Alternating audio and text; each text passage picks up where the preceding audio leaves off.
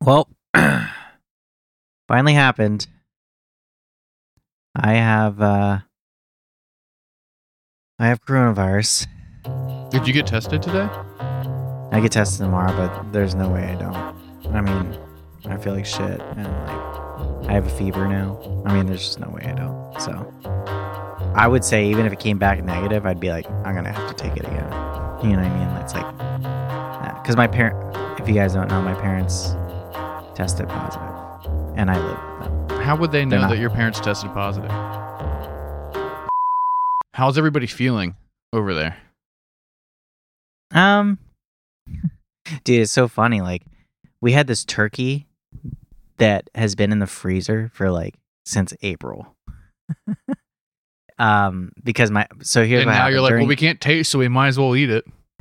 Well, so it during Easter, my mom there was like a buy one get one free turkey sale or some shit. So she bought a turkey for Easter, and then froze the other one. Mm-hmm. So it's been in there since April, and my dad was like, "We got to eat that turkey," and so my mom took it out, put it in the refrigerator.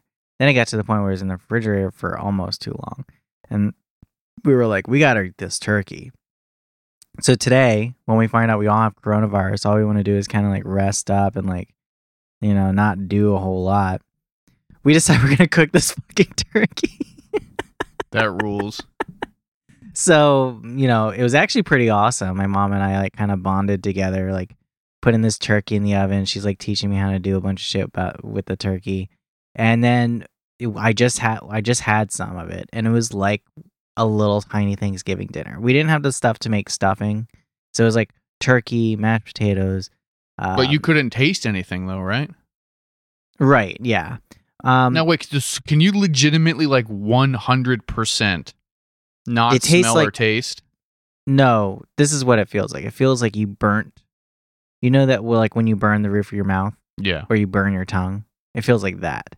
So there's like a numb feeling. Like if you get it down your throat, you can get like a taste of stuff. You know, it just feels kind of weird. So you could like deep throat a chili dog and then taste the chili dog. Mm-hmm. Yeah.